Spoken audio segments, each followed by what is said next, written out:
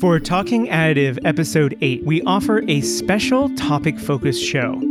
I'm talking with 3 guests today who each offer expertise from their own perspectives about the food and beverage industry.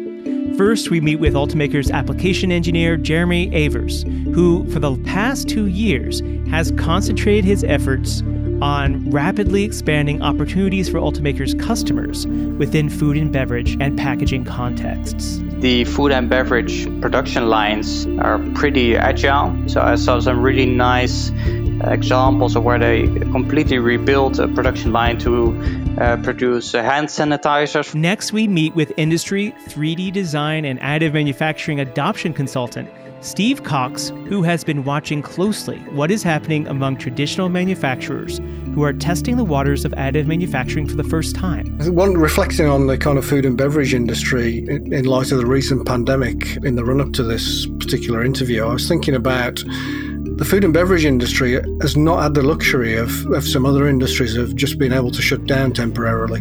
And finally, we will meet with longtime additive consultant and journalist Joris Peels, executive editor at 3dprint.com and co-host of the 3D Pod podcast. So that's key to survival. These business owners are turning to 3D printing for advantage, for a key part of them staying ahead of the market. Why are we focusing on the food and beverage manufacturing industry? And why are we focusing right now? It is our opinion that this is the critical time for the food and beverage industry to seize on new roles for additive manufacturing within aspects of the manufacturing processes, safety, and efficiencies to stabilize and strengthen this field for the new global economy. I'm Matt Griffin, and this is Talking Additive, a 3D printing podcast made possible by Ultimaker. On Talking Additive, we sit down with business innovators and allies to discuss the impact of adopting additive manufacturing. How does adopting additive manufacturing benefit a business today, and what will be possible in the future? Welcome to our 8th episode for the Talking Additive podcast. Talking Additive launches new episodes on Tuesdays every 2 weeks.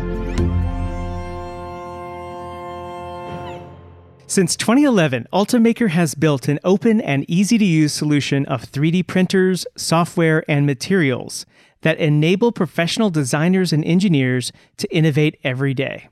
Its global team of over 400 employees work together to accelerate the world's transition to digital distribution and local manufacturing. This podcast episode is just one aspect of a wider exploration of the role of 3D printing in the food and beverage manufacturing industry this season at Ultimaker.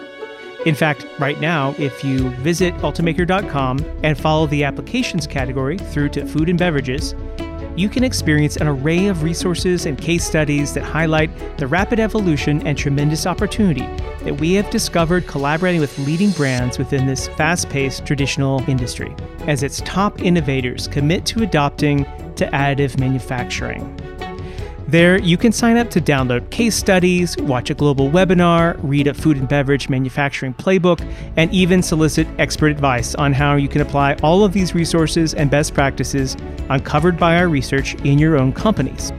Our goal today is to provide you some additional context for what we have learned about this field recently during the disruption of the COVID-19 pandemic. First up in our conversation, I'd like to introduce you to Ultimaker's very own food and beverage superstar, application engineer Jeremy Evers. Over the past 2 years, Jeremy has focused his attention on supporting Ultimaker's top manufacturing brands with a concentration on food and beverage. Through his efforts, he's traveled all around the world and has thus had the opportunity to see for himself the impact 3D printing solutions are having in plants and factories across the globe. He has become quite the expert in helping customers to identify opportunities suited to FFF technology, and drawing on his engineering background and CAD design skills, he has himself developed a portfolio of unique application strategies in previously unexplored areas for 3D printing that are taking factory staff and manufacturing brands by storm. While Jeremy and his colleagues have, like much of the world lately, been confined to their homes and hometowns, I met with Jeremy online during a short break between sessions of the virtual site visits he has continued to hold with manufacturers across the world as Ultimaker customers continue to innovate and expand their capabilities. My name is Jeremy Evers. I'm an application engineer at Ultimaker for about 2.5 years now. My background is in industrial design engineering at the University of Delft. And at Ultimaker, I assist in kickstarting 3D printing at enterprise clients. And I'm giving workshops, designing a lot of stuff in CAD. I do a lot of 3D printing, so that's really nice. And I do a lot of problem solving for applications. And through this, you've had a chance to go and visit sites all over. Can you tell me a little bit about that? The chance to really see inside how different automation systems work? Yeah. So as my role as application engineer, I visit different kind of clients in different kind of verticals. So in 1 week, you're visiting in the aerospace industry, and another week you're visiting the railway companies, and another week you're in the production line of a big food and beverage company. It's really diverse, and also the different countries you visit. You see huge cultural differences, but also really business differences as well. What are some trends that you've been seeing over the past 2 years in terms of how FFF 3D printing works in manufacturing? What roles it's filling in manufacturing? Yeah, so when I started, you had some success stories, but over the years, what I've seen is there was really this increased adoption of 3D printing. And people really saw this as Industry 4.0, one of the technologies they need to look out for. And also keep in mind that this might become something which could be really valuable for them. So you saw companies beginning with some really low risk product development with 3D printing, but quite quickly they realized that they can also do manufacturing aids and end use parts to optimize even further. And what I've seen also that they were looking for creative ways to optimize their production, which you would not go for with conventional manufacturing, and that they really needed this knowledge of 3D printing. And because I was already in 3D printing quite a while, also during my study, I was already gathering the knowledge of the future, basically. So I already had the knowledge the clients were missing. And that's when we started to translate this knowledge into knowledge that our clients would understand and really start adopting this technology more and more. And that you see currently that is a really normal way of working with 3D printing. So that was really a nice trend. Tell me a little bit more. You say that they were looking for creative ways to solve problems. So they were already working with some safety tools. These were quite universal. You could use it on different machines. And then there was a guy thinking like, yeah, we use a lot of time to set up these safety tools, but actually for each different situation on the line, we could use really custom-made safety equipment. So that's when they started really investing time in this safety optimization, that they made really custom-made for each scenario and each environment. And at the end, it really increased the sense of safety also for the operators, which was also really important at that facility. Have they been excited to develop these new custom tools once they hit on this being an opportunity? Yeah, initially it was like, okay, what is this new technology meaning for us? Does it replace us? But if you make clear that it's just enhancing their work experience and sensation as well, then you really see that they open up and they come up with also some other ideas which they think there are pain points, that they come to you and say, hey, you solved this for me. I have a more of a sense of safety, but can you now also focus on these other pain points which we are facing every day? So you see them opening up even more up to now. So yeah, that's also, I think, a good improvement. And who are you talking to? Who are the people being involved in the additive adoption in these manufacturing contexts? There are different roles. So you really have the operators, which are on the line, but of course also the people who engineered the line. So like line engineers, maintenance engineers, also facility managers or department managers are involved, procurement, for example. So you got really different kind of departments which are stakeholders in 3D printing projects. Ultimaker as a whole has been hearing from customers in food and beverage that there are specific roles for FFF that are really exciting to them. And no one knows this better than you. In fact, it sounds like from your journeys around with these customers, you've helped to sort of create that excitement about the possibilities there. I'd love to hear your thoughts about specifically the packaging industry and food and beverage, how that fits into the overall manufacturing market in terms of 3D printing. Yeah, as you mentioned, I've been to different kind of verticals, and you see, of course, there are different kind of products being manufactured, some on like a lower scale, some on high scale as well. And when I visited the food and beverage companies, one thing really came to my mind, that production speeds were so high. So the amounts they produce on a daily basis is not like tens of hundreds of products, but it's really like thousands and 10,000s of products every day. So if something breaks down or they have issues with something, cost can increase dramatically. If something stops for an hour, you will see the cost and it's like, wow. If we can tackle this, so really this production operational excellence of a facility that was really one of the main key drivers for 3D printing in these food and beverage companies. And also for the lead times sometimes, because they need this part fairly quickly to indeed keep the line running again. But some lead times are also really high, which you can also really tackle with 3D printing by just printing it on the location. And that's a pretty new experience, right? I mean, while plants have had machine shops in the past, for sure, this seems to bring a whole new set of tools. Exactly. So before they might indeed have a shop internally, some facility don't have that. So they need to look for creative ways and ideas to quickly adapt and solve the problem. So you see like these improvised solutions, which might work for a day or two. But if you look into a broader perspective and you need other creative solutions, then 3D printing is definitely one to go for.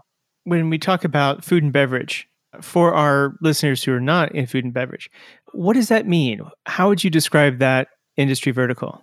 Well, food and beverage is basically everything we eat, we drink, that's packaged into some sort of packaging. So if you have, for example, beer that's in a can, or you have some soda, which is in a bottle, and that's all produced in this food and beverage company.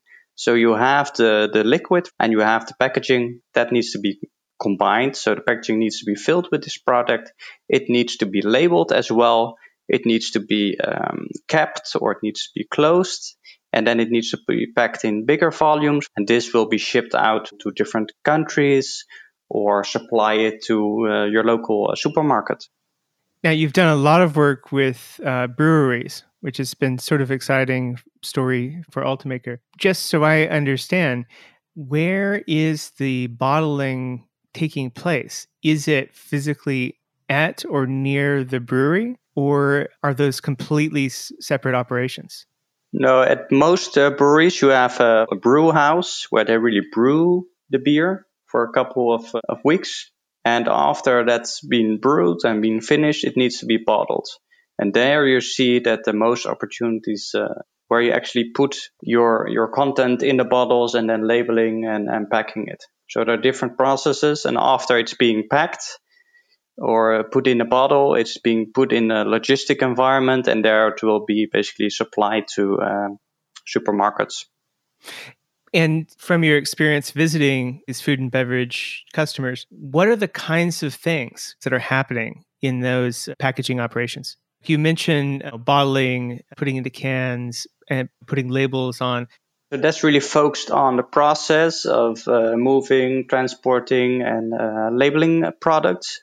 But on the other hand, you need to make sure that you meet the demands. So sometimes there's a demand for one format, and a few hours later there's a demand for a different format. So you need to change the production line for this new format, and you need to make adjustments of the height of the labels or the size of the bottle you're capping. So you need to do some sort of changeover of the line. Of course, you want to make this as efficient as possible. So if you have less time doing these changeover. You can run the production faster. So there you really see a lot of opportunities. The lines need to be maintained and need to be cleaned as well. And there you also see opportunities for 3D printing to make this shorter and more efficient. That's really helpful insight into food and beverage and how it works.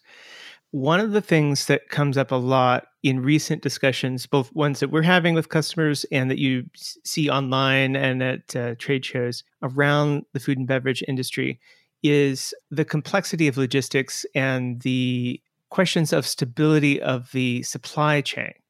Even before the current COVID-19 situation, there were discussions that the supply chain is unstable and it's looking to be continuing in that route, leaving manufacturers, packagers to need to find creative ways to make sure they can keep doing what they're doing and reach their targets. Can you tell me about that story, what you're seeing, and maybe provide a clearer view of what people mean when they say unstable supply chain? Yeah, so can you imagine that your line is running and suddenly something breaks down and you want to have this up and running as quick as possible again, and you need this certain part, but you don't have it, or you have it on a shelf, but because it has been on a shelf for too long, it's either you cannot use it anymore because it's dried out, or there's inventory which is missing, so you don't have the actual part. Yeah, and then you need the part really fast to still have your line running quickly again. So there you will see that they have some huge problems with getting this part in the company again. So what you see, especially in the African countries, there are a lot of logistical issues that you order a part and then you need to wait 6 to 9 months before your part actually enters your facility.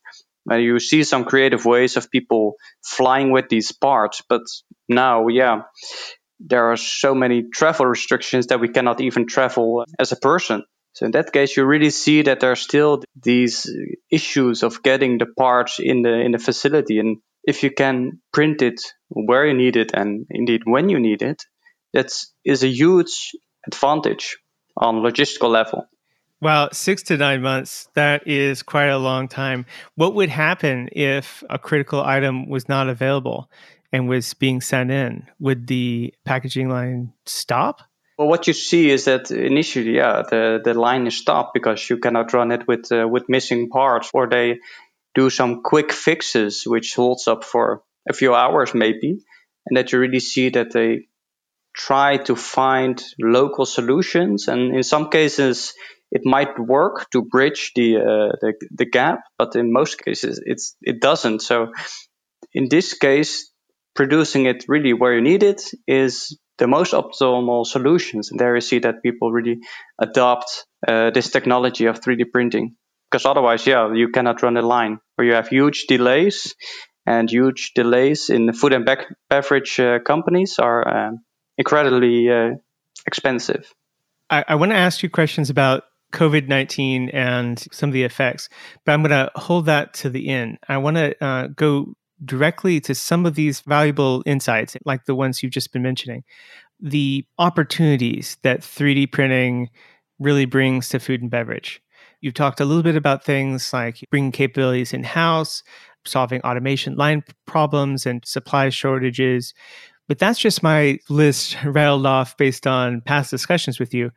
If you were to, in your mind, rank the opportunities that you find most exciting to food and beverage, what are the things that you think are really most important to this story? I think the most interesting ones I've seen is to really make the changeover process faster. You see all sorts of opportunities there, not only in adjusting all the conveyor systems to the new format, but also minimizing cleaning time and also making poka-yoke applications. So if you have somebody who's new to the line and you only have to say him, okay, you need to change all these parts from red to green, well, he does his job and then immediately already did a changeover for the whole line. So you really see that possibility to have a lot of opportunities in changeover reduction. And the other thing is safety. That was one which I didn't think about in the beginning, but then I really saw this thing really being adopted across all the breweries globally. That was really something that I mentioned, like, yeah, it's a sensitive topic, but there are a lot of aspects about safety which you can tackle with 3D printing. When you were talking earlier about making custom safety pieces for equipment, is it such a great match because you really need a lot of custom safety items there? Is that really the opportunity, or is there sort of more to it? Yeah, so safety can be in any kind of situation, and you really need a perfectly adjustable solution for it. So it can be to block a sensor, so it's not engaging the machine while somebody is doing maintenance, but also during cleaning, that you need to clean some parts of the machines and there are sharp edges, for example, or there are chains which are being exposed that can all basically damage an operator in during his work, and you want to minimize this or exclude that, of course. And this really requires custom fit applications really suited for a specific situation. And there you see that there's basically one technology which can do that, and that's 3D printing. And if you take that with a really nice bright visual color, that you really make it pop out of the rest of the steel, people really know, okay, I need to pay extra attention here. Or if they see a situation which can be safer, with any kind of adjustment of making new labels or blocking certain sensors or making some bumpers for areas where you might have a restricted area to reach it. Yeah, those are all examples of things you can do easily with this technology. What are some other positive alterations to the line that you've been seeing customers doing with 3D printing? I've also seen that they really focus on parts which actually move the products on the line, because it's already packed in the package, so you're not direct in contact with the fluid or the food. So that offers extra freedom. So you see a lot of these wearing parts where you need to push something, which can be easily 3D printed, but currently is made from steel or from other really expensive materials which will wear down eventually and need to be replaced. That you really see people replacing these parts with 3D printing. These are easy to design in most cases. There you can also see that you can use a wide variety of materials for different situations. So if you need a hard material for one situation and a soft material in another situation, you really see that you can also do this with 3D printing. I'd already talked about faster changeovers, but what you can also think is about modularity. So instead of just doing color changing, you can also think about only changing a certain part of the format, but keeping the base the same. So what you see is that if you have a transporting module which has a base where you can click in different formats, you can create this whole modular idea. So when you're running one product or even 5 products at the same time, you can do this with these modular solutions. So by having these modular solutions, you can change what you're producing or packaging more quickly. And why does that matter in general? Do you find from talking to food and bev customers that they really need to do more changeovers, that there are more sort of daily or weekly changes to what they're producing than in the past? Yeah, so you see this flexibility of changing to different formats is really becoming more and more, because the consumers also have a behavior which is changing. So at one point of time, they are choosing a specific format, and maybe the next day they would like to use a different format. So you need to be really flexible also in the formats you're producing. And of course, there's a certain need from different countries as well. So on the one end, you can have one line where you run a format, you do a changeover, run another format. But what you see now, this trend is coming more and more, that you run different formats on the same line. So they are really thinking in an innovative way to adjust their equipment to do all these different formats, which the demand is high for, in one go. And so is that a way to really meet local needs even better? Yeah, I think if you can quickly produce what's needed locally or globally, then I see that really as a big advantage. When we were first hearing from packaging and food and beverage companies, the initial excitement was often about bringing capabilities in-house and saving costs and time. But there's a sort of news story there, which is top brands and manufacturing plants working directly with their top suppliers to collaborate on how they can use 3D printed solutions to tighten a lot of processes and logistics. Yep. Definitely, because whenever a food and beverage company buys a line, of course, it buys the complete line also with the spare parts from the suppliers. And currently you see that we engage with a lot of these food and beverage companies to really see, okay, you have these production lines, these parts can be improved. But what if we engage also with your suppliers, your tier 1 suppliers who normally supply these parts, to open a discussion also with 3D printing to take them along with this technology. So later on, the suppliers don't have to ship the part. They can just provide the digital file, or that a certain food and beverage company sees a pain point in the production line and ask the supplier to change the design or do some suggestions. Then the supplier can still produce these parts digitally for these major enterprise customers and still get their business. So why do you think that's an exciting development? Because you're not directly competing then with your suppliers, but you're actually working together, so cooperating to make sure that the food and beverage companies meet their operational excellence, keep their lines running, provide the formats for the demand as possible, and still these suppliers can maintain their clients and produce the parts or supply the parts that the clients need. We have talked a little bit in the past about what happened when COVID started hitting across the manufacturing landscape. Do you want to share a little bit about your observations of the effects of COVID on food and beverage? What I saw is that the food and beverage production lines are pretty agile. So I saw some really nice examples of where they completely rebuilt a production line to produce hand sanitizers, but also still using 3D printing for these kind of format parts, or they produce personal protection equipment. You saw that a lot. So they shifted from, the breweries, they slowed down production or they stopped production because people either need to stay at home, or basically the full country is in lockdown. But they still want to provide also this safe environment for the operators. That you see that they print face shield brackets or door openers, water tap openers. So basically all the parts which people touch or use frequently on a day. You see that they come up with solutions to minimize the risk of getting the virus, which was already incredible to me.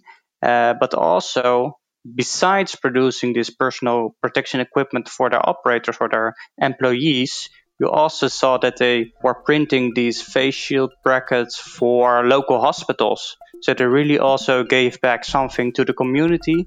And it's great that this was achieved with 3D printing. Yeah, it's an amazing story to see how these manufacturers are also working closely with local hospitals. So thanks for sharing that here.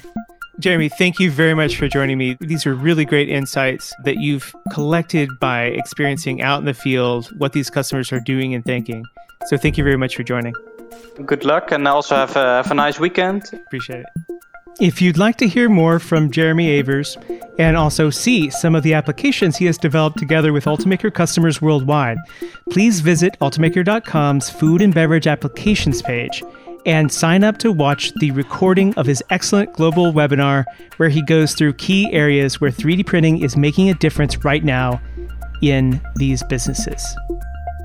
This is Matt Griffin, host of Talking Additive, Ultimaker's 3D printing podcast. Through interviews with top innovators, partners, and allies, this series offers a chance to learn from those who have experienced firsthand the impact of additive manufacturing. Let's keep this conversation going. Just like the 3D printing labs all across the world that have remained open and fully operational during these complicated times. Enjoy our show? We'd appreciate it if you would post a review to Apple Podcasts or wherever you prefer listening. For our next guest, we hop across the English Channel to join industry 3D design and additive manufacturing adoption consultant Steve Cox from the UK. Steve is a 34-year industry veteran himself from the automotive sector, who left his role at Jaguar Land Rover to work directly with major global and British manufacturing clients within traditional manufacturing, who have drawn on Steve's past decade of additive manufacturing expertise to help them test the waters of additive manufacturing. Steve is something of a triple threat himself: high-level industry veteran, additive manufacturing expert, and 3D CAD design expert. And he draws on his skills in all three areas to make a real difference for his clients across the UK and beyond. First of all, thank you so much for joining, Steve. Really appreciate you taking the time to spend with us to talk about 3D printing and industry and food and bev and all the things you're up to. That's great, Matt. It's great to be part of Talking Additive. So I'm Steve Cox. I describe myself as a 3D technologies consultant, which is a bit of an umbrella term, really, for a whole wide range of activities that I'm involved with. But broadly speaking, I'm really about trying to help industry and education understand the opportunities for digital design and digital fabrication and how that's changing the landscape for manufacturing. A lot of my consultancy work really is about sharing knowledge, and that's really the core of my role, is basically understanding some of the opportunities that this technology presents and hopefully passing that on to industry and getting them enthused into it. And you had been working in industry specifically in automotive for a long time before this. Is that correct? Yeah. I spent over 30 years working in the automotive industry. I joined Jaguar Cars, as it was then, straight from school, and I was with them for the next 34 years. And ultimately, when I left, it was Jaguar Land Rover, a much bigger company, very, very successful, with a huge product range. So yeah, I spent a lot of time in design and manufacturing in my career. And you've had the opportunity in your recent consulting and interactions with companies, working with some companies that are exploring additive manufacturing for the first time as well. Yes, yeah, and they're the ones that really excite me because they tend to be blank canvases, don't really understand what additive manufacturing and 3D printing can do for them. And it's really great to open their eyes to some of the opportunities out there. Do you want to share a little bit about the kinds of companies that you've talked to in this space who have been considering additive? Yeah, it's quite a wide range, really. I mean, if I look back over the 5 years that I've been doing this consultancy work, I think it's really only in the last 2 years we've really seen a significant awakening out in industry and understanding what role additive manufacturing and 3D printing can play. I think for the first 3 years of that 5 years, it was a pretty tough sell. And I'm not sure whether that was industry not seeing this as either a serious proposition for them or something that perhaps wasn't relevant to them. But I think what's really helped is the case studies, especially by those of the big companies that we've seen in the last 2.5 years. And they've been across a number of verticals. And I think they've proved to be the real turning point in industry suddenly starting to grasp what 3D printing and additive manufacturing can do. And one of the things I'm really keen on above everything else is it's not about the technology of additive manufacturing and 3D printing for me, it's about applications. So searching out those applications with companies and industry is the real exciting part for me. And it's interesting to see how so many different diverse industries can actually utilize 3D printing and additive manufacturing in what they do in maybe ways that they don't recognize themselves. And hopefully that's where I come in.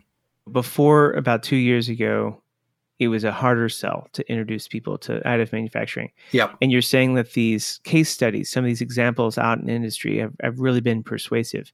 Do you find that when you're meeting companies for the first time that they have stumbled on some of these stories, or do you need to sort of walk them in and wow them to what's possible? It's a bit of a mixture of both. I think there's maybe a little bit of word of mouth thing going on, but there's definitely been instances where people have seen some of these case studies and recognize that, hang on a second, if these big companies are using this technology and it's at that price point, why can't we adopt it as well? And I think that's the key thing, really, because it's quite easy to demonstrate very high value rate of return on a quite affordable investment. And that really does help that sell a lot easier. What are some of the case studies that you find clients really responding to? I think we're talking around the food and drink industry. I think maybe that's one that people automatically would not think has got anything to do with additive manufacturing and 3D printing. It's a vertical that perhaps people just... I think that some of that is a fixation on 3D printing, additive manufacturing. It's about making the end product, and it's so very much not always about making the end product. And I think the food and drink industry have really grasped the opportunity that's out there for using it. So I think this industry that we're talking about today is one of the real interesting ones, because people just don't imagine that this is an industry that would be a heavy adopter of additive manufacturing and 3D printing. So taken as a whole, what are some trends of these past 2 years you're talking about that you've been observing as far as manufacturers adopting FFF 3D printing technology? Some of these traditional companies are looking at the big brands trying this stuff, and so they're willing to try it. What are some things that they've been taking up? And then from that, let's talk about what specifically food and beverage has been excited about. I think, one of the big things is this fixation that people have had about additive manufacturing, 3D printing. It's about manufacturing product, and it's about manufacturing a product that you're then going to sell. And I think the big transformation that we've seen, and the big enabler that's happened over the last 2.5 years, is people in industry being able to recognize that it plays a part as what I'd call an enabler, as part of the product development and product manufacturing process. So in product development, it can be a rapid prototyping tool, and it's been that since it first came about 30 odd years ago. But in the last 2.5 years, I think people have understood it as an enabler in product manufacturing. And that's predominantly around jigs, fixtures, checking aids, that kind of thing.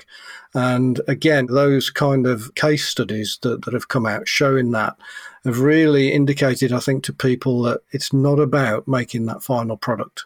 It can be about utilizing this in a way that can be easily used, very quickly implemented, and has a real value in assisting the manufacturer of a product. You are out there talking with companies on the ground.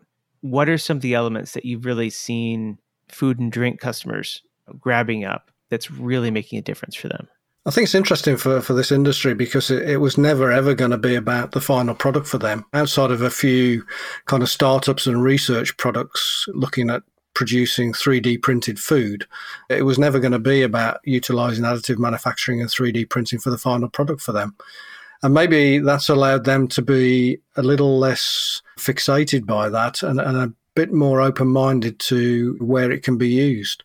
And what's really amazed me is the breadth of applications that they've managed to find inside of their production facilities where they can apply this technology. I think one of the big advantages, of people becoming self-sufficient and being able to generate their own solutions really quickly has been probably one of the most powerful things. Production engineers have problems that they face every day, and very often they've got to go to somebody else to do a design and then get that manufactured by someone else to attempt to solve that problem.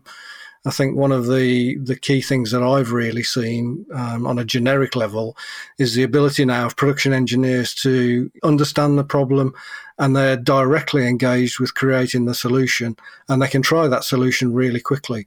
And if it fails, at least you fail fast, and then you can try something else.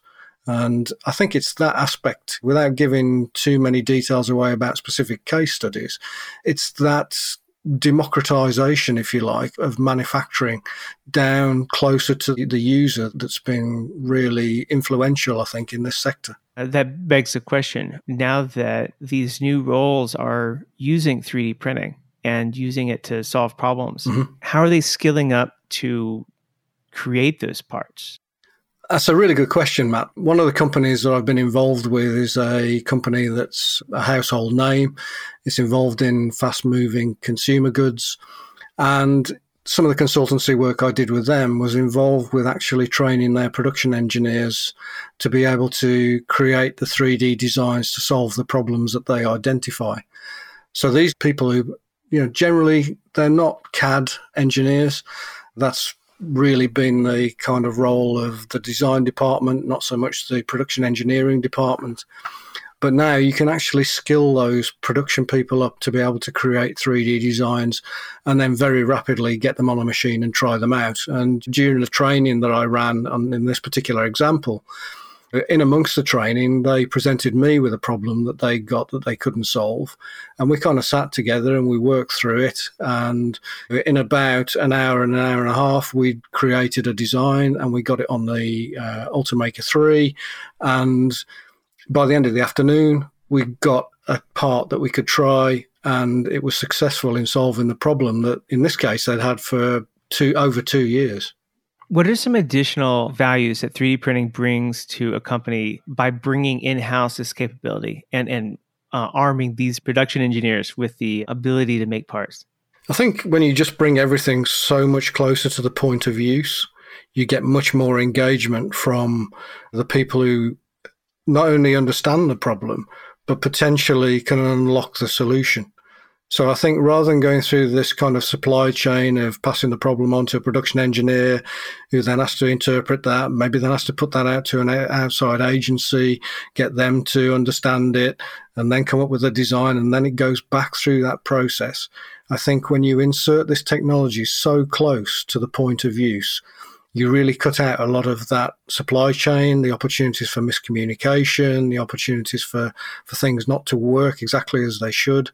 I think instead you get something that is much more focused and hopefully delivers a solution in a much faster turnaround time than you traditionally get. And one of the things I talk about in my consultancy work is there's a lot of hard savings associated with adopting additive manufacturing and 3D printing. But there's a lot of soft savings as well, things that people don't normally see. If you've got to engage with an outside design agency, you've got to raise an order on them, you've got to pay them, they've then got to do the work, they've got to send that in, you've got to pay them. All that back office stuff is adding, to the mix, and it's adding to the cost. You bring it in-house, you really shorten that supply chain and you take out some of those soft costs as well as hopefully generating a hard cost saving. So let's start with the supply chain. Several of our food and beverage customers, both top enterprise brands and suppliers, have mentioned that the supply chain has been more unstable for the past year or two, and that they expect this trend to continue. This has a lot to do with global logistics, elements being produced everywhere, being rushed everywhere. What is your impression of the supply chain stability in the current period, this COVID-19 disrupted period? And where do you think the supply chain is going to go in the wake of this? I think when we look at supply chains and the world of manufacturing, I think maybe over the last 10, 15 years, especially with things like globalization, there's been a real intense focus on steady state, highly cost optimized, very efficient manufacturing processes. And a lot of that's been driven by lean thinking, which has been excellent. It's driven the cost down in a lot of things. It's driven waste out of the system. And that's been fantastic. But I think what we've seen over maybe the last 12 months, and more particularly over the last 3, is when that steady state gets disrupted, which, as you mentioned, maybe has started before even the pandemic, and the pandemic has probably shattered the steady state, then that manufacturing model is really very difficult to pivot. It's so locked down, so tight. There's no room for any kind of wriggle room in that model, that when something out of the ordinary happens, like the pandemic, it's very difficult to actually switch that supply chain around or remodel it or tweak it even to suddenly react to that and make it more resilient. And I think that resilience thing is the thing that sticks in my mind as much as anything else, that supply chains have been shown up to be not that resilient in the face of a disruption like we've just seen. What we've found in talking to some customers is that the trickier stuff is actually the supplies for in the facilities for operating the equipment, repairing the equipment, keeping the lines going, changing the lines, things like this. And that some of that can be a trickier stopper even than they might expect. If they lose a part that they need to run the line, they just shut it down and they shut it down for weeks. Yeah. And that is even a worse deal than like waiting on some elements to run. You might have everything there. And with food and bev, you might have some timelines on getting that through to packaging. I think reflecting on the kind of food and beverage industry in light of the recent pandemic in the run-up to this particular interview, I was thinking about the food and beverage industry has not had the luxury of some other industries of just being able to shut down temporarily. If anything, everybody's wanted more food and beverage during this lockdown than previously. And that's put enormous pressure, I guess, on this sector because it's not a case where they can just send people home. They need to keep producing. So their supply chain has to be able to manage this problem and still keep going. So if you do get an issue where a line breaks down or a part needs replacing, and your supplier is one of those manufacturing companies that has taken the option to close down, where do you go for that spare part? Especially if you can't afford to shut down that line because the demand is there from the big retailers for you to keep pushing that food and beverage through their supply chain. So I think this is an industry maybe unique amongst several, I suppose, in this pandemic that's not had the luxury of sitting back and going, okay, well, we'll just stop what we're doing for 3 months. They've not been able to do that.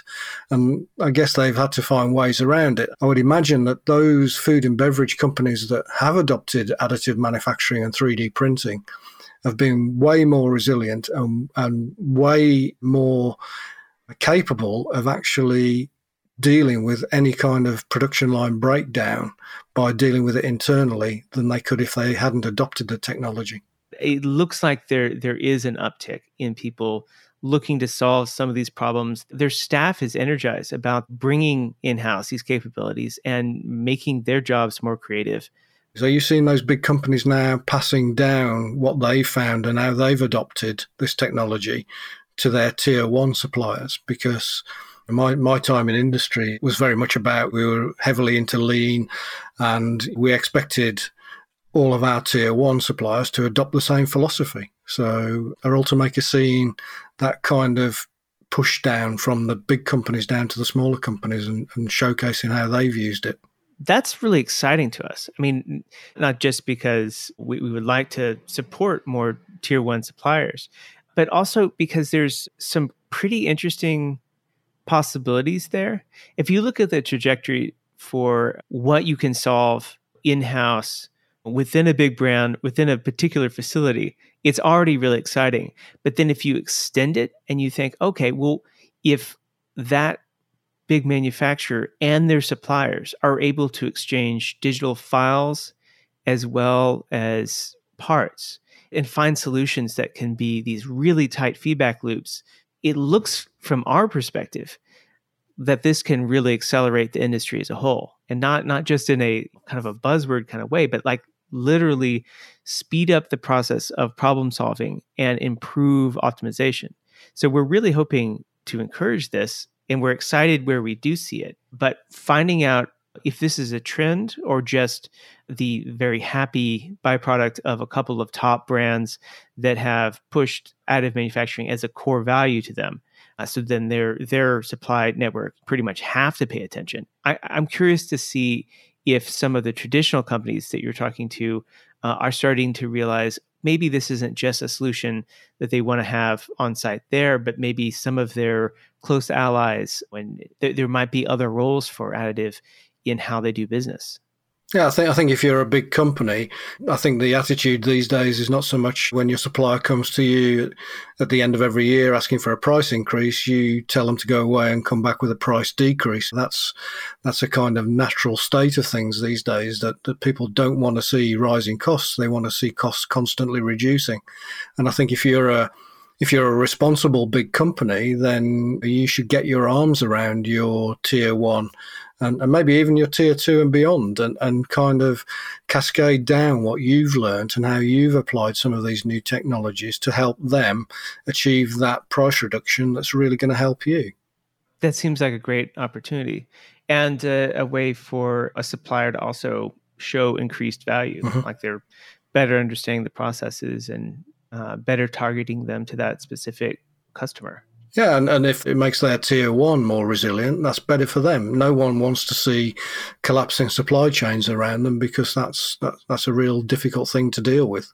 And I guess it might be something that we see something of over these next 6 months, unfortunately. But strengthening your supply chain, your tier one, tier two, tier three supply chain, making it more resilient, I think is a key thing that people really need to be looking at, especially in light of what's just happened. I think running kind of workshops where you can invite your supply chain in, show them what you've done, show them how you've adopted 3D printing, additive manufacturing, show them and share with them in confidence some of the perhaps benefits from a cost point of view that have been realized by using that technology. What I find in my consultancy work is a conversation starts talking about part A, and somehow or other in 5 minutes you're talking about part B, which is nothing like what you thought might be an application. But someone has suddenly seen this connection between what's happened there with part A. Hang on a minute, we could actually apply that to this part, couldn't we? And then you can start having that exploratory conversation about, well, yes, you could, because you could use this, you could do that, you could try this. And very quickly, it kind of widens out, I think, into a really broad conversation. So these kind of efforts you're talking about, of discovering things you can do in-house, helping manufacturers see beyond 3D printing as producing the end part. Where do you see these kinds of innovations expanding out to manufacturing as a whole? I think there's just a lot to go at based around some of the case studies and things that people have already done. I know we first get into these companies looking to see where we can apply this technology on easy wins, where you've got a very low complexity solution, but with quite a high value return on implementing that solution. I think what we've seen over the last 2.5 years is we've started to unwrap that particular onion now, and we're starting to see that there's an awful lot of scope out there to do that kind of low complexity, high value implementation of 3D printing and additive manufacturing. But I think in the longer term, I think what potentially is going to open up is the fact that we can start tackling some of the more difficult, maybe high complexity things, but perhaps those have got even higher value as we move forward with this technology. Do you have some examples of what you have in mind? That sounds very interesting to me. In one area I'm really involved with and very passionate about using is generative design. I've done quite a bit of work with Autodesk in and around generative design, which has included, just over 2 years ago, I created a wheelchair that was built around a generative design frame. It's a really interesting technology for me.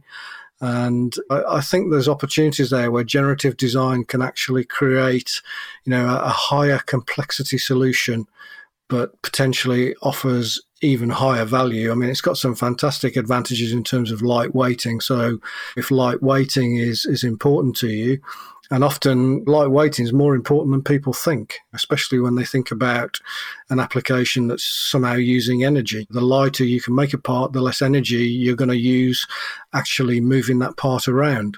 So some of those higher complexity designs that the generative design can actually produce, some of the things I think could unlock that higher complexity but much higher value proposition as we move forward.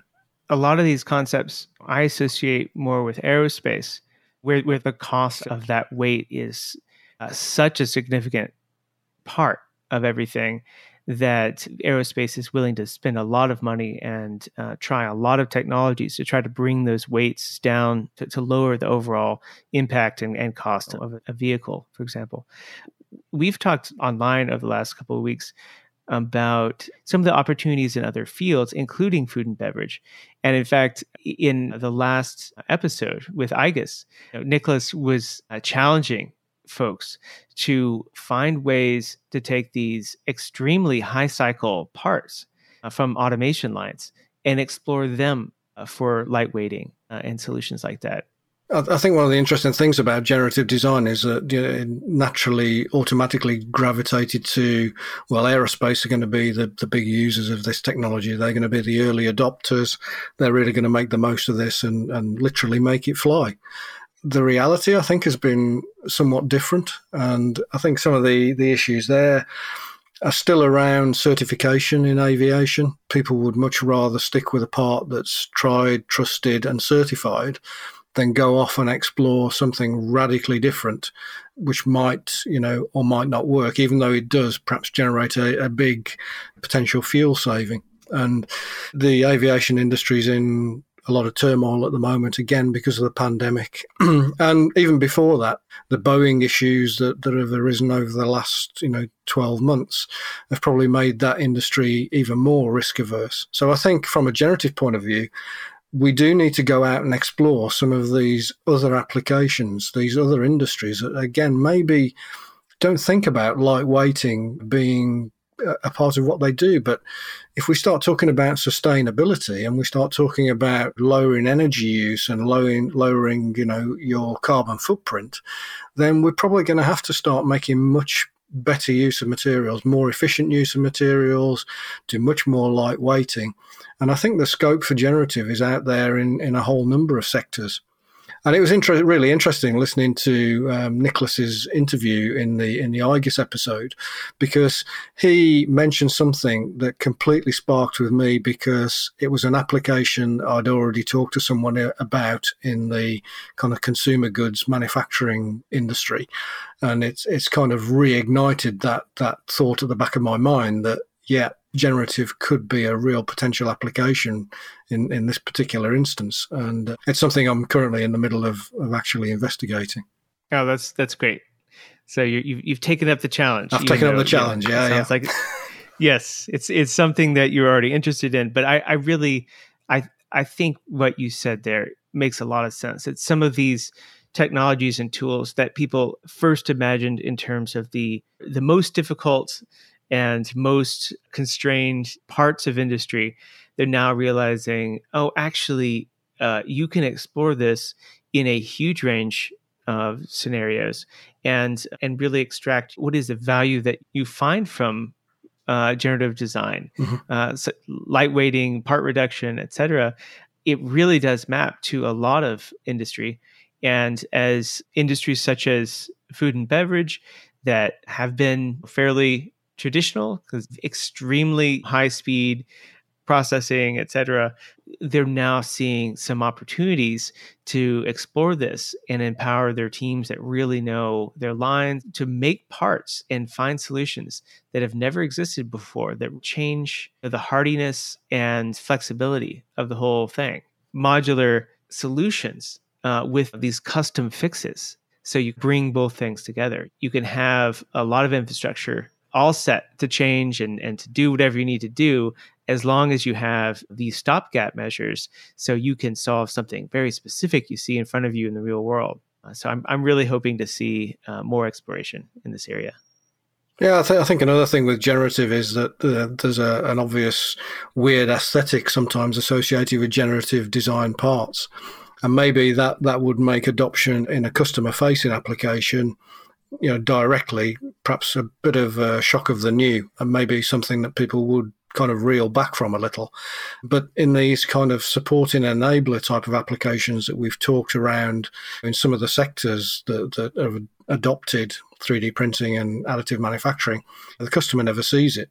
But the customer feels the benefit of it because it's reduced the energy cost or the material usage of the industry that's actually adopted that particular piece of design. If I go back to the wheelchair example I created back in 2018, generative design at that time was absolutely brand new. It literally just left the rank. And it was a showcase really to say, look, this technology is out there now.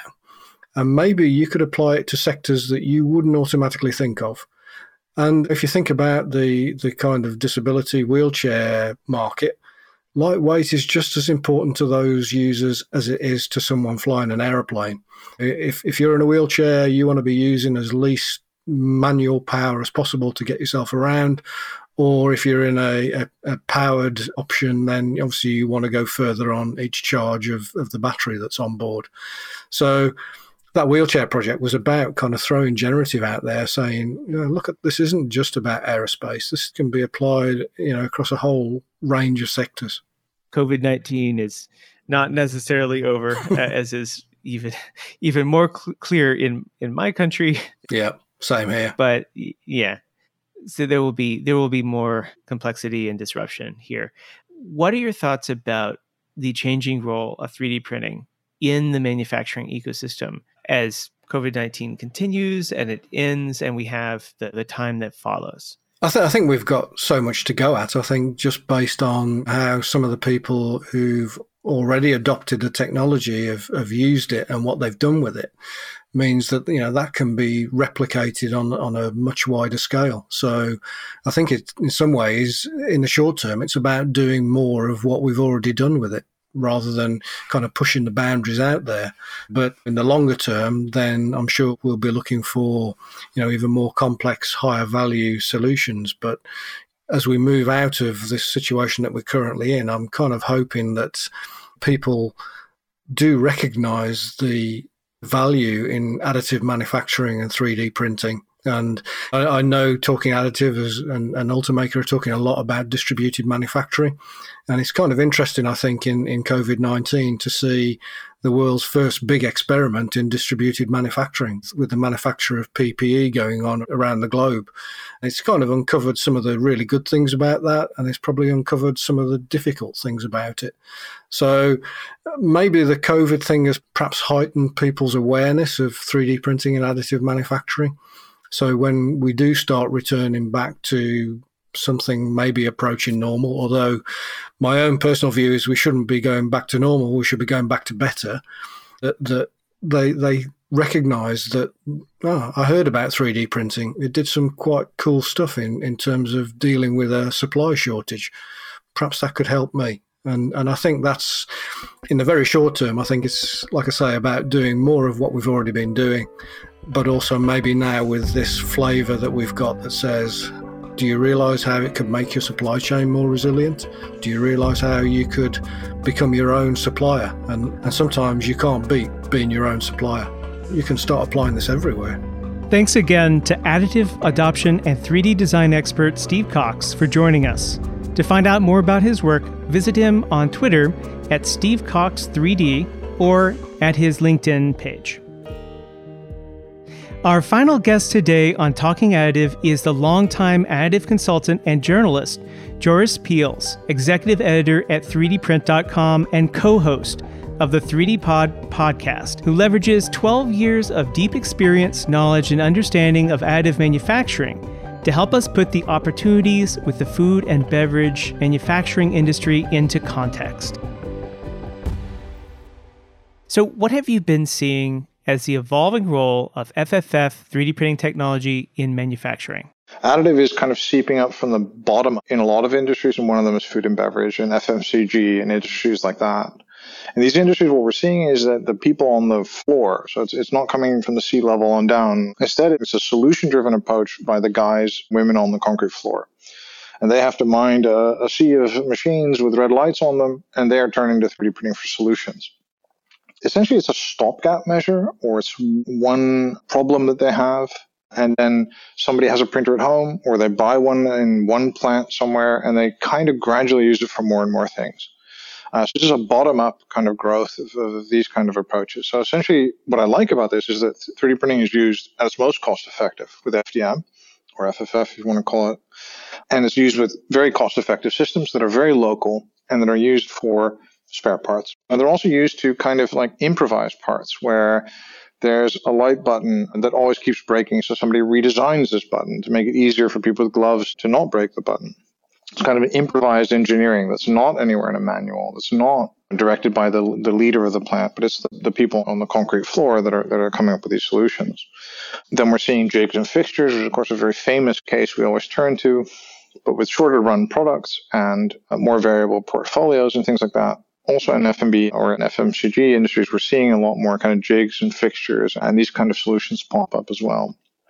In packaging, it's of course been used a lot on the prototyping side, mainly in technology such as PolyJet and to a certain extent SLA, FFF, and stuff like that. There, we saw a lot of people would make the mock-ups of certain things or new products or new kind of packaging concepts. But now what we're seeing is much more also an improvised thing, like they have to stack a new box, right, on a pellet. And then this new box doesn't fit the pellet exactly right. So they make kind of, I guess it's like a pellet jig or something. So they come up with like a pellet jig so that they can stack the boxes very, very quickly, much quicker on this pellet. And then they save some time. And it's not really something that's in the grand narrative of this factory, or it's not something in this, we're going to 3D print all the tacos or something. It's much more about like some person having a really direct problem that needs a hardware solution. So people are looking at this in Africa and other kind of more remote areas where spare parts are a problem.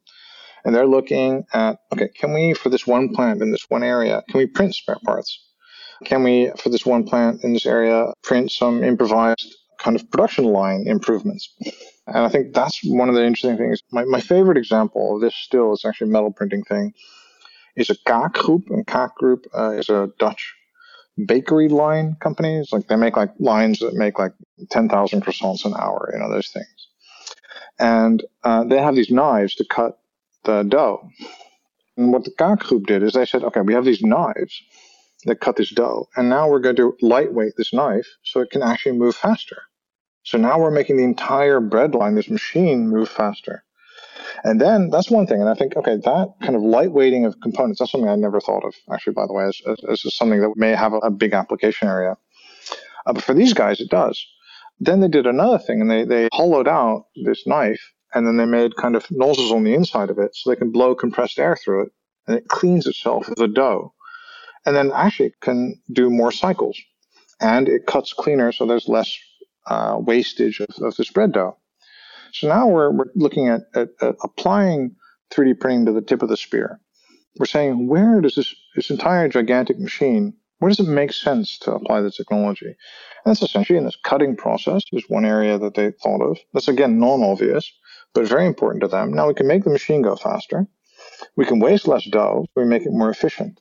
At the same time, with one part. A lot of people who are designing customized lines for things like packaging, like extrusion lines for making cookies or all sorts of other things, are turning to this technology because these things are low volume machines. So if you're looking at these really big machines for making pizzas, right, frozen pizzas and these kind of things, these really complicated lines, there's a lot of customization going on. People have different pizza sizes. One wants a New York type pizza. One wants a frozen pizza. The other one wants a fresher one or something like that. So they all have to be kind of customized. They all have to be installed in different types of locations. So for these kind of like really high level kind of improvements to these lines, these guys and machine builders in general were already turning to 3D printing because they're in a high mix, low volume environment. They make like 6 devices per year or whatever, right? So for them, there may be certain parts on this device, brackets, which we don't really think of printing a bracket or a housing. But think about how many housings or brackets are there going to be on one of these pizza lines or something like that. Like quite a lot. But they only make 6 products a year, let's say, or 100 maybe. So that's not a lot of high volume of product. And it doesn't really make sense for them if they redesign this thing to make it as a molding part. Especially if maybe the Italian law is different than the Japanese one and they have to change it anyway. There's still a gulf between the guys on the floor that are printing improvised solutions. We have a bottle line, right? And the bottle line sends these bottles careening down this one thing. And once every, 100,000 bottles, one falls off. So we're going to make a little kind of knob there to stop that bottle falling off. And then we save 1 bottle per 100,000. Improvised solutions. And then there's other kind of directed engineering efforts, mainly by kind of family-owned or kind of unknown firms that are turning this technology to really improve and manufacture these really complicated, really, really large room-filling devices. So that's actually quite interesting. And there's people looking at spare parts. There's people looking at parts of customizing these lines so that they can make a version of it that's actually much cheaper to make a second version than they would normally be able to make. They wouldn't have to redevelop the whole thing. They would have to just change the components that make sense for them to change.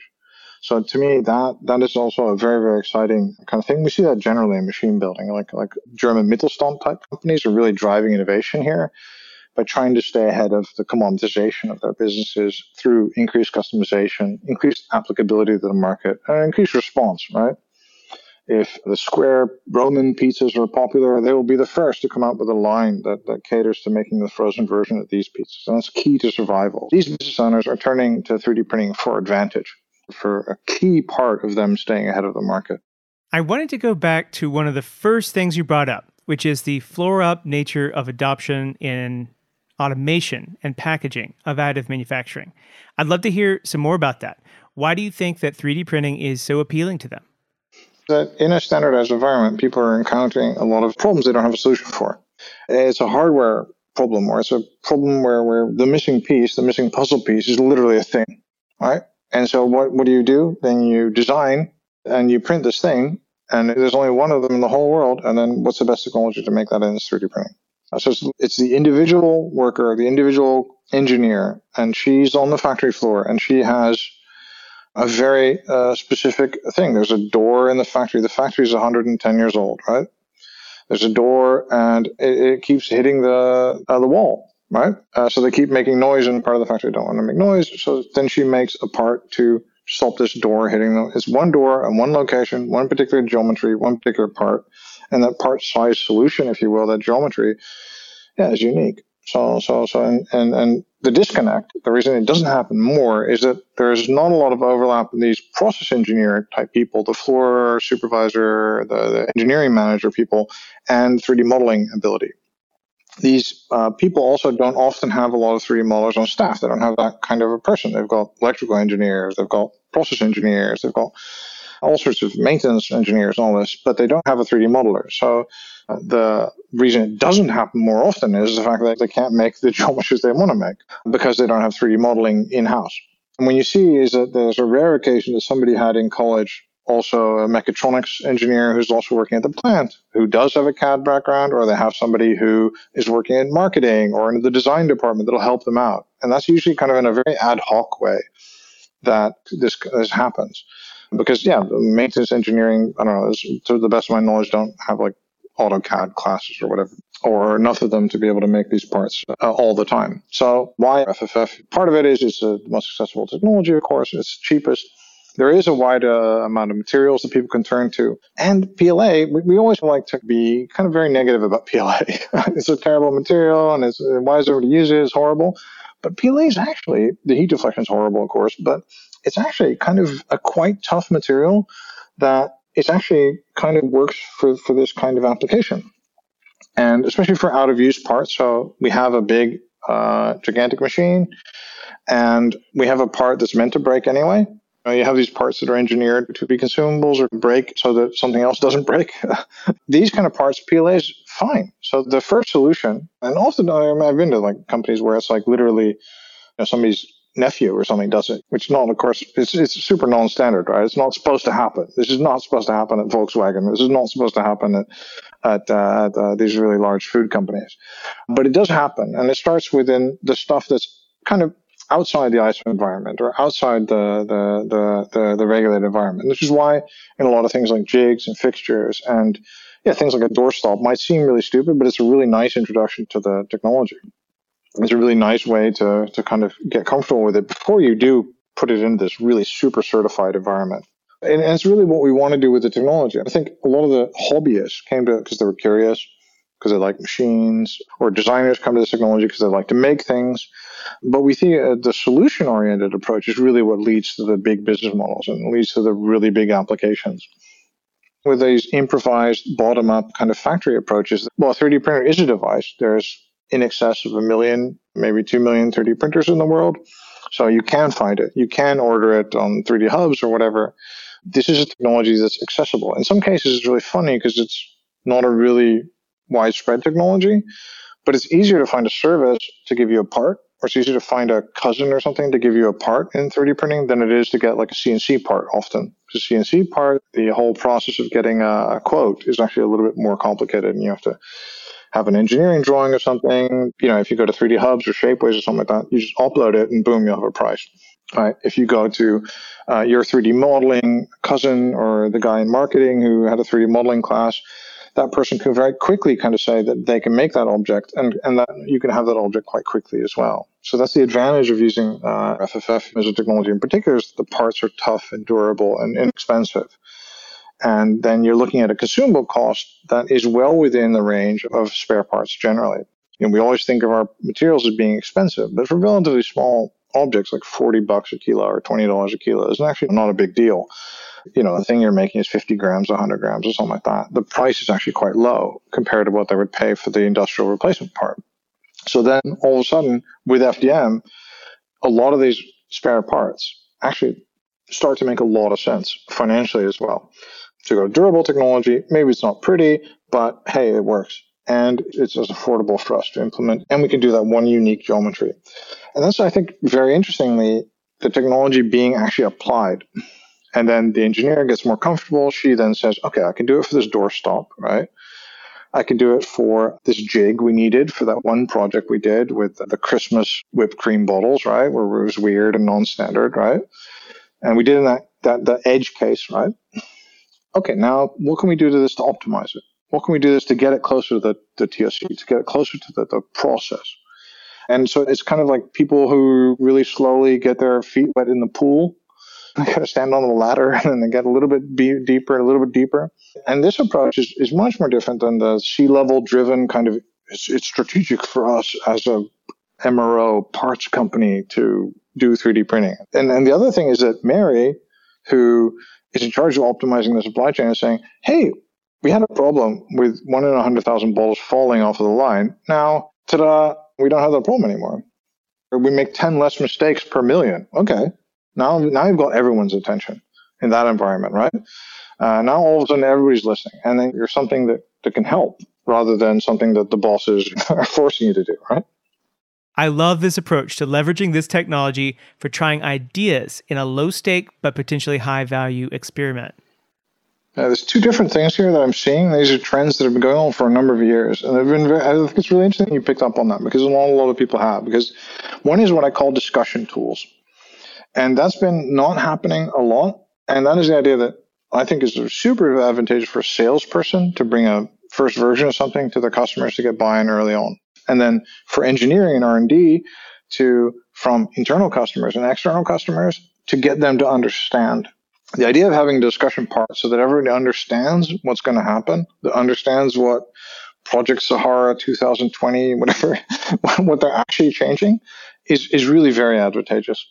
And the earlier on you can get in buy-in in that process and an institutional kind of element, right?